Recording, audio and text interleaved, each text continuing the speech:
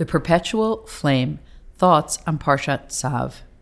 Since childhood, I've been mesmerized by the image of the Ner Tamid, the permanently lit ritual lamp in every synagogue that hangs in front of the Aron or Holy Ark. One of my favorite times of the week, then and now, is right after Friday night services when everyone congregates in the social hall before dispersing for the night. I often slip back into the sanctuary and sit in the front row for a few minutes by myself. The room is always dark except for that light. When the synagogue is well lit, it's hard to see that small lamp and the difference it really makes. To this day, I find it among the most meditative of spaces. It's a place where I go to reflect on the week past. I find in that quiet sanctuary, empty of people, a place of clarity.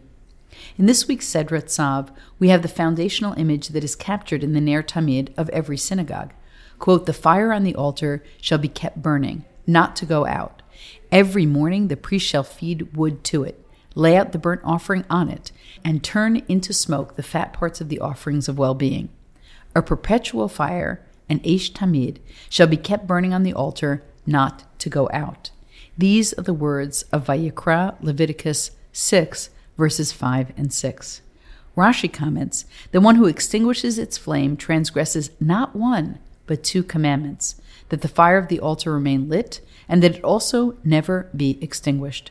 Rabbi Avraham ibn Ezra explains the repetition differently. The prohibition is repeated to add that it shall not go out during the day. Even when you cannot see it, you must know that a flame is always burning. The Chizkuni, a medieval French exegete, adds that even when the Israelites were journeying through the wilderness, the flame never went out. If you've ever tried walking with a candle, you know just how hard it is to travel while holding a flame. One midrash the Chizkuni cites suggests that a metal cover was used to prevent the flame from going out. If you want to maintain the flame, you have to protect it. According to the Talmud, the eternal flame on the altar was used to light the menorah.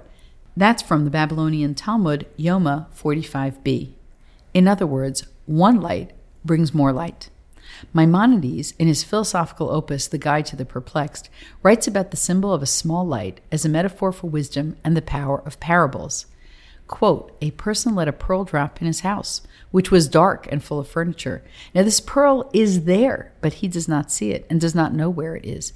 It is as though it were no longer in his possession, since he can get no benefit from it until he lights a lamp." We often find ourselves in the dark. I can only speak personally. But we know a solution lies somewhere in the opacity, and one small light in that darkness makes all the difference. That light that burns perpetually on the altar and in the synagogue reminds us of the flame that burned but did not consume the burning bush where Moshe received his calling. It prompts us to remember the way that Mount Sinai, Har Sinai, was aflame with God's presence, and also brings to mind the Hanukkah menorah as a symbol of optimism amidst oppression that became the logo of the state of Israel. These holy fires are unlike larger, uncontrolled conflagrations that we associate with darker periods of Jewish history. As Rabbi Jonathan Sachs wrote in his column in the Times, "Somehow, faith outlives every attempt to destroy it. Its symbol is not the fierce fire that burns synagogues and sacred scrolls and murdered lives. It is the fragile flame we, together with our children and grandchildren, light in our homes, singing God's story, sustained by our hope." When we think of those fires that tried to destroy us, we take comfort in an obscure detail of Jewish law. When wine libations were offered on the altar, one scholar of the Talmud was concerned that the liquid might put out the flame, and cites our verse, "A perpetual fire shall be kept burning on the altar, it shall not go out." The novel conclusion is itself telling. Extinguishing in a partial manner is not called extinguishing. And that's from the Babylonian Talmud, Zvachim 91b.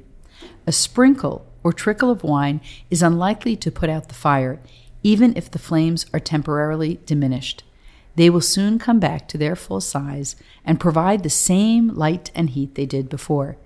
This, too, is a pearl of leadership wisdom to treasure.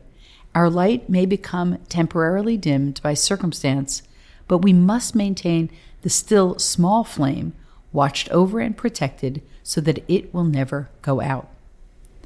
Is that not the ultimate function of the Ner Tamid? To let us know as a small people that we must bring light, be the light, and seek out light? That leaders must take a role in stewarding and protecting this light? Is this not what Isaiah meant when he called upon us to be a light to the nations? He was not posturing with spiritual confidence, but making a statement of collective obligation. As he said, I, the Lord in my grace, have summoned you, and I have grasped you by the hand.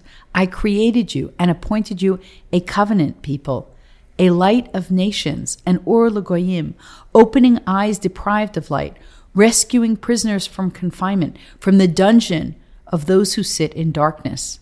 God holds our hands and points us in the direction of darkness as if to say, you are my partner. Now go spread your light. Go to where there is darkness, says the prophet, because one small light can make all the difference. The same was said of Moses as a leader. He was like a candle that provided the flame for other candles. As we read in Midrash Rabbah, Numbers 11:17, the world can be a dark, dark place. What darkness needs your light?